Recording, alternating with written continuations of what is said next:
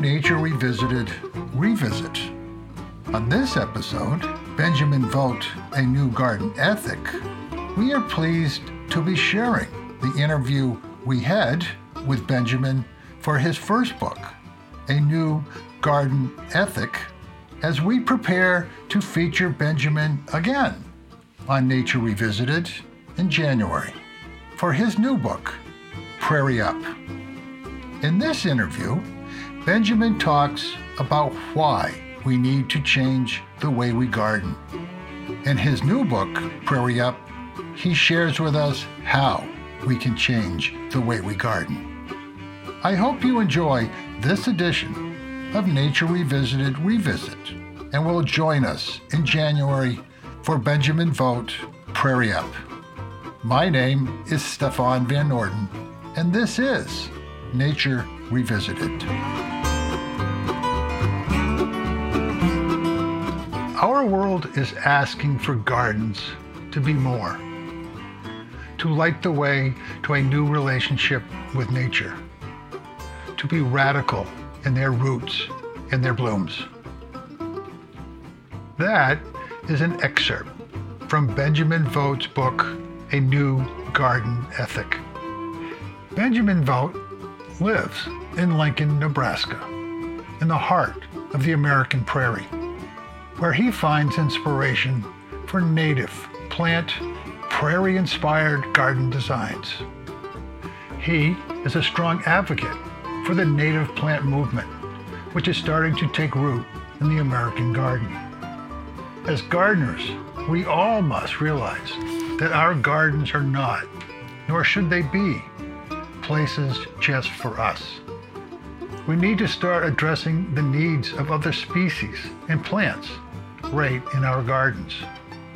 In his book, Benjamin addresses these issues and makes the case for native plants, for native species, for rethinking our approach to the living planet, that we need a new garden ethic.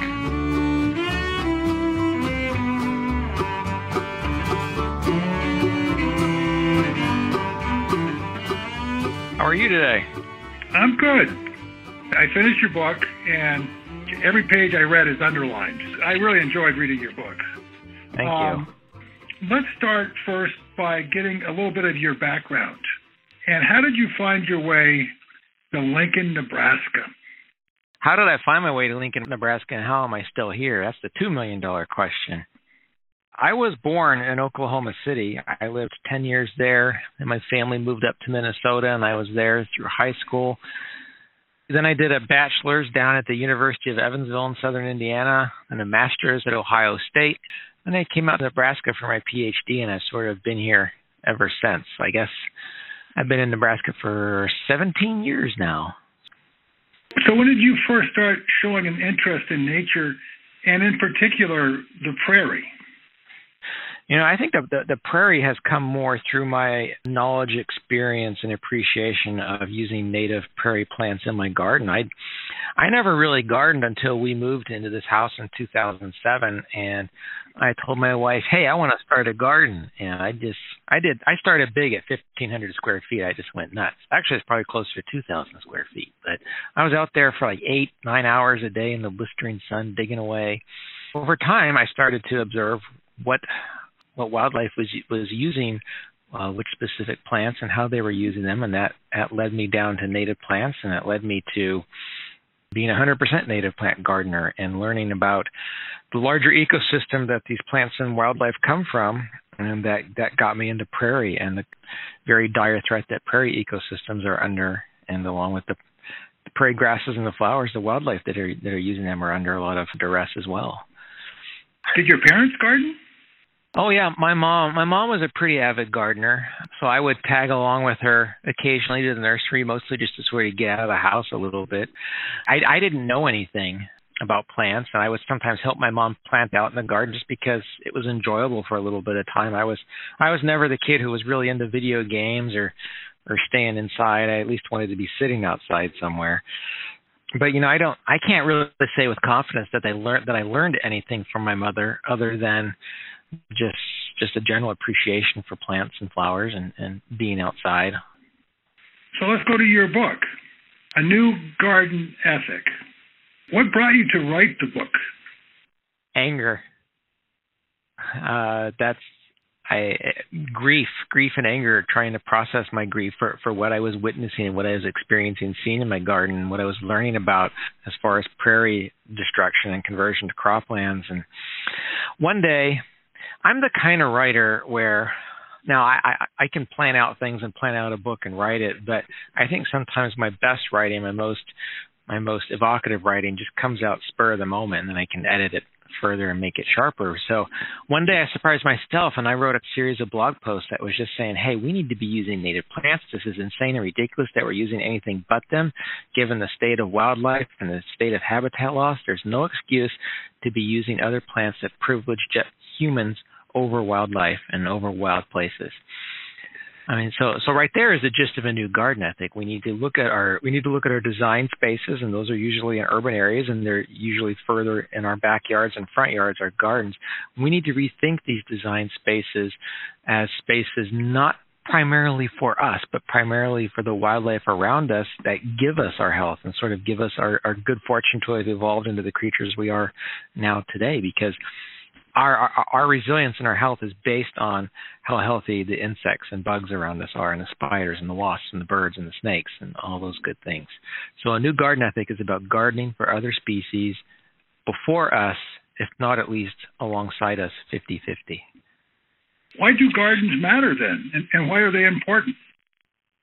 Gardens matter for some of the reasons I've just stated. It's about thinking about that we are in a period of mass extinction right now, and we are the cause of that mass extinction. We have converted so much of the landscapes around us, certainly in urban areas where it's just monocultures of lawn and lots of asphalt, but certainly also in rural areas where it's monocultures of grain crops, soybeans and corn and wheat. So we have converted so much. We have taken away so much from the other cultures on this planet, the cultures of, again, insects, bugs, birds, and spiders. We need to find a way to give back to them, to make a stand for them, because it is very much about social justice for other species and letting those other species have a voice within our dominant culture. We have altered the planet so much. You think about how much CO2 is in the atmosphere. What is it, 415, 420 parts per million? That there is not one square inch left on this planet that has not in some way been fundamentally altered by our presence on this planet.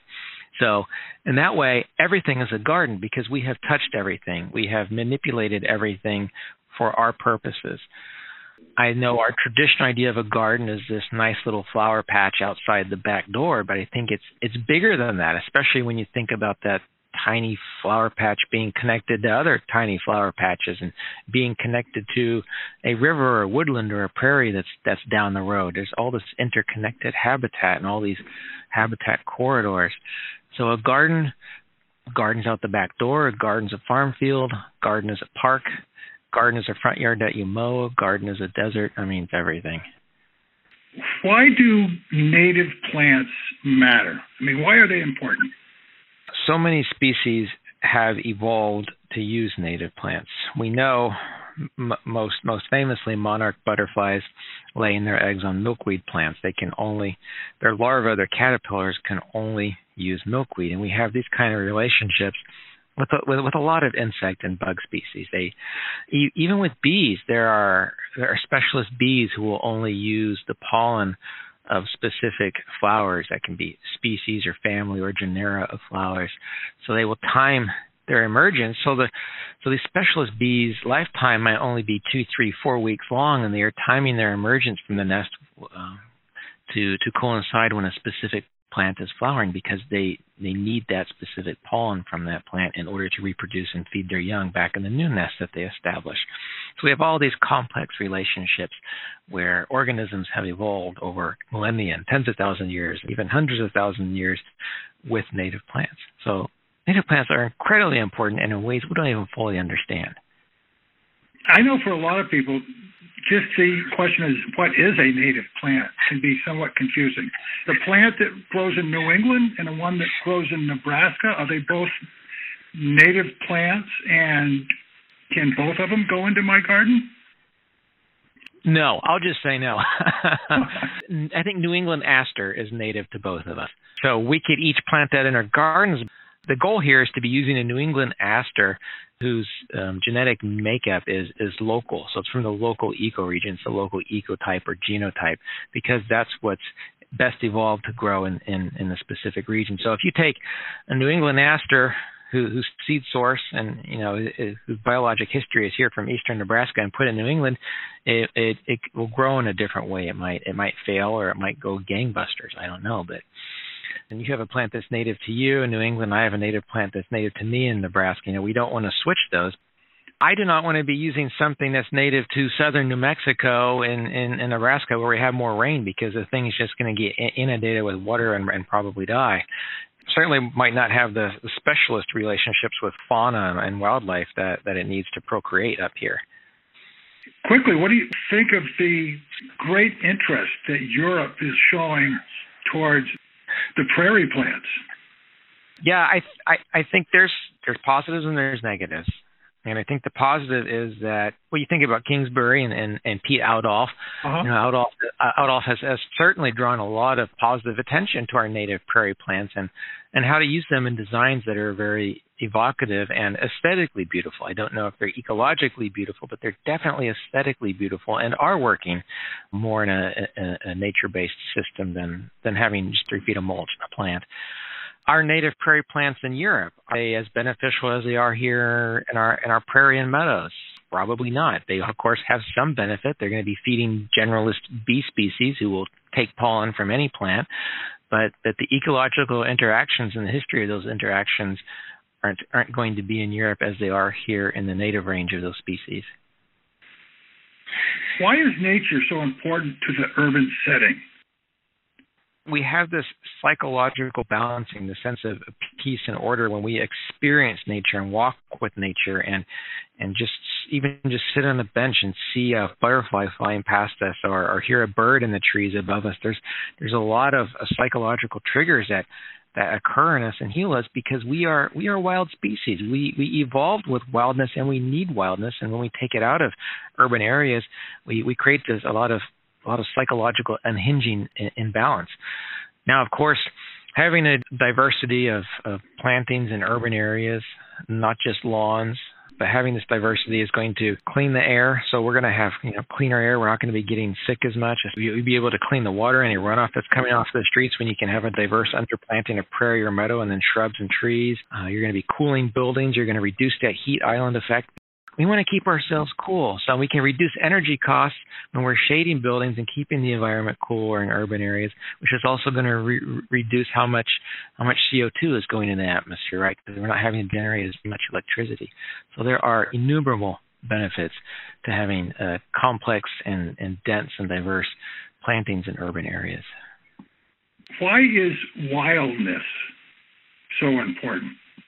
I always think about the biophilia theory or hypothesis that we have this innate love for nature and for wildness, and that when we can't experience that love, we feel disconnected from ourselves, from the people we love, from the things that we do in our lives, just from the general places we find ourselves in, and that disconnection can lead to a lot of psychological problems and anger, ill health, depression. There's been so many studies saying that when you just walk outside in a natural area, or even a really nice garden for 20 minutes or so, your stress levels just plummet. So I think you're right, and it's wildness. It's not crazy wild. You're not going out.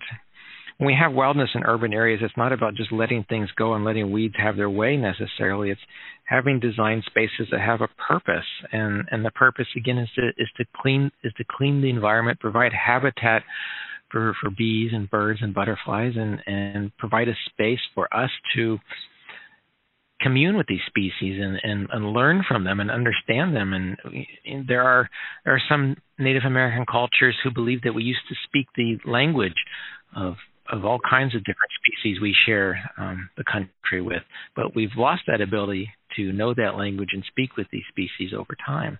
And I think that speaks to how we need to rewild all of our urban areas desperately before it's too late.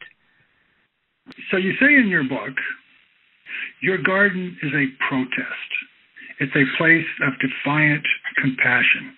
Yeah, so I have had multiple weed ordinance notifications because I have tall plants and I converted my entire front yard to design prairie gardens. So if you look down my street, if you see pictures on my Facebook or Instagram pages and you look down the street, you see it's just everybody has monoculture lawns. They probably don't even have any foundation beds, and you're lucky if they have a street tree in the hell strip. And then you look at my garden and it looks, by comparison, totally nuts, right? But I think, when I look at this space, when I see it, when I'm out there feeling it, I understand that it is an activist-based garden. It is totally different than the landscape around us. It has a purpose that says, hey, this space is not just for me. There are all kinds of species around us that we marginalize and say are lesser than us. We spray our landscapes with all kinds of chemicals to keep wasps away from us without understanding their life cycles and the benefit to the ecosystem to get rid of pests that are even more dangerous. And so these gardens are definitely a sort of activism, and they are definitely a compassion for these species that we marginalize and kill, and as habitat we take away from them. So I'm saying, if we can start to understand these species and learn their language a little bit, we will develop a compassion that can help us understand each other and help and heal each other, whether those issues are about classism or racism or sexism. And you speak of language, which is where I was going to go next.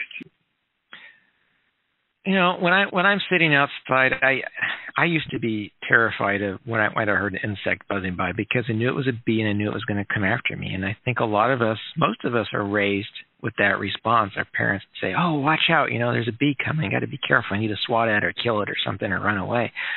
But when I'm sitting outside now, I know the difference between a fly and a bee and a wasp when they're flying by my head. I can tell by the pitch, right?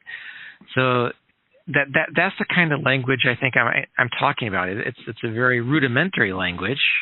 When we're outside and we touch a leaf or we touch the snow, that act of touch, it just breaks down walls instantly, shatters those walls instantly, and you are immediately enraptured and brought into the fold of the wildness around you slowly but surely. And if you do that enough times, your life has fundamentally changed until the day you die.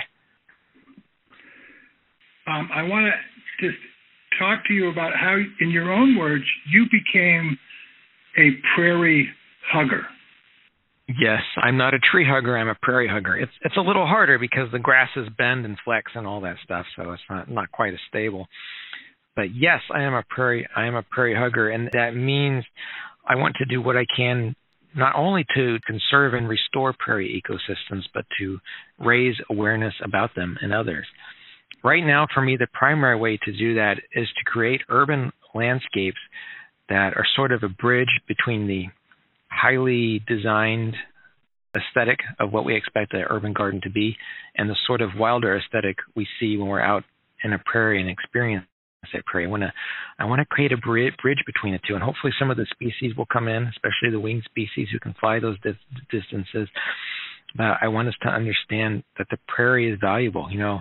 Our state capitol here in Lincoln, Nebraska is surrounded by lawn that's watered daily and probably mowed 8 times a day from the way it looks. But the original plans for the state capitol called for prairie to be around it, because it was a celebration of where we are, where we're from, and who we are. And how can you have that if you don't have the plants and the wildlife and the interactions therein? How can you possibly celebrate, love, admire, and know your home place without the plants that are native to that region? One of the things that I really loved in your book was when you described how you would sometimes walk into the prairie. I would really like you to share with my audience your love for the prairie and the importance of it. It's a strange feeling when you walk out into prairie. I actually wrote about this in a May-June article of the American Gardener. When I walk out, there's usually nobody else in a prairie. Even the local urban prairie I have that's a couple hundred acres. It's usually just me, my wife, and my son walking along. But when you walk out there, it's this immense silence is this different place, and you feel like you've been there before. You feel like you've been there a long time ago. Maybe it's almost amniotic or womb-like, and there's this silence immediately. There aren't people talking to you. You don't really hear any planes or cars. But then after a while, you notice it's not really silence. It's this incredible noise, this incredible conversation and chorus that's going on, because you start to hear locusts and cicadas and dick thistles calling in the brush, and everything just sort of drains away from you, and you feel incredibly vulnerable and almost nervous and anxious. And then you realize that's how you're supposed to feel. That's how you're going to be opened up to the power and the other species that are out here communicating with one another, and that will hopefully allow them to communicate with you. My family and I were actually just walking the closest prairie to us a week or two ago, and God, it was right before lunch. We did not expect to see any megafauna out there, but then all of a sudden this deer comes leaping through the tall grass, about 50 yards away or something. We clearly spooked it from eating, and there it just goes leaping. So you had essentially what is this negative space, this unending plain before you, where the grasses are only about 2 or 3 feet tall in June, and then to have this other creature who has emotions and feelings very similar to your own, just compounding through this space, just made that creature feel more powerful and more resonant than if I saw it in a zoo or saw a picture of it or something. I had to experience its habitat, connect with it in its habitat to understand how alike we are. Native plants are a threat to an entire Western culture, an entire industry built foremost on nature as ornamental for human consumption. Love that quote. No, I'll go for it. I'm jumping in. Yeah. That idea of native plants, again, when we go to a nursery to get plants, it's a moment of awe for us. We see, oh, that plant's cool. Look at those leaves. Look at that bloom type or color.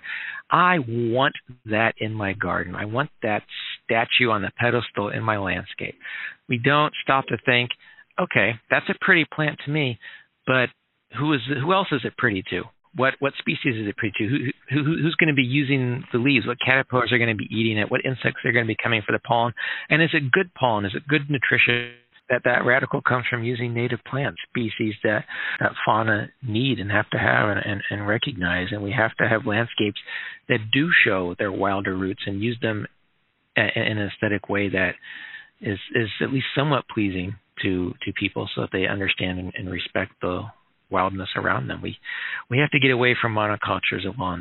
They're just so destructive and so poisonous and such a waste of resources. We take big risks when we pull up our front lawn and put in a prairie-inspired landscape, no matter how designed it looks and put together it looks. We take a huge risk because you're gonna stand out, right?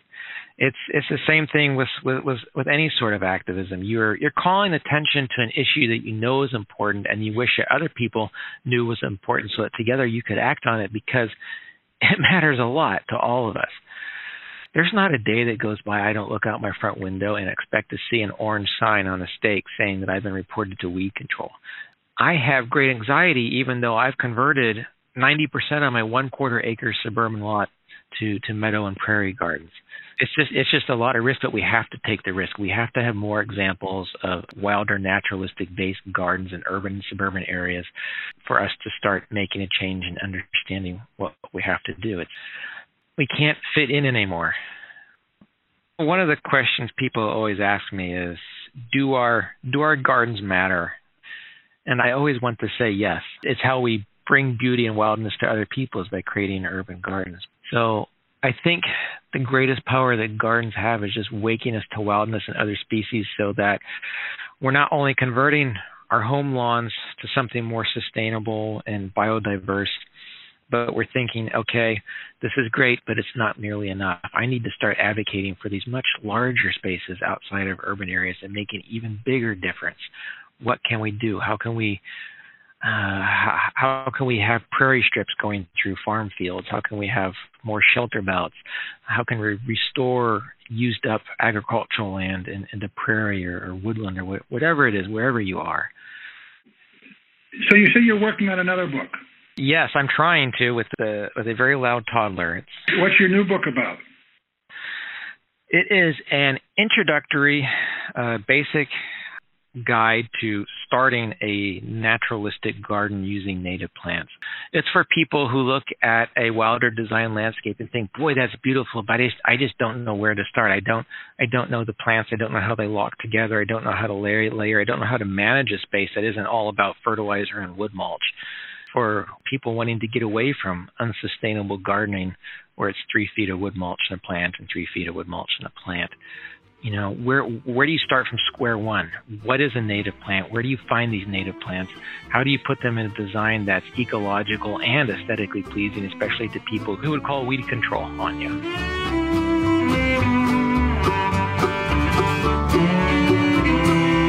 I hope you enjoyed my conversation with Benjamin Vogt, and that you will read this important book, A New Garden Ethic, and visit his website, monarchguard.com, and sign up for his newsletter.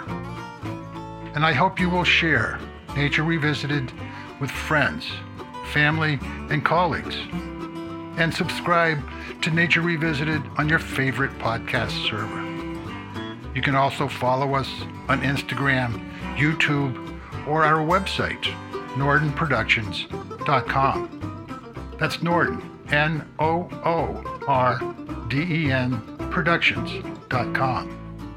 If you would like to share your thoughts or comments, please send them to us through our website contact page, and we will share them on our Instagram page. Nature Revisited is produced by Stefan Van Norden and Charles Gagan. And I hope you will join us for the next edition of Nature Revisited. And in the meantime, remember, we are nature.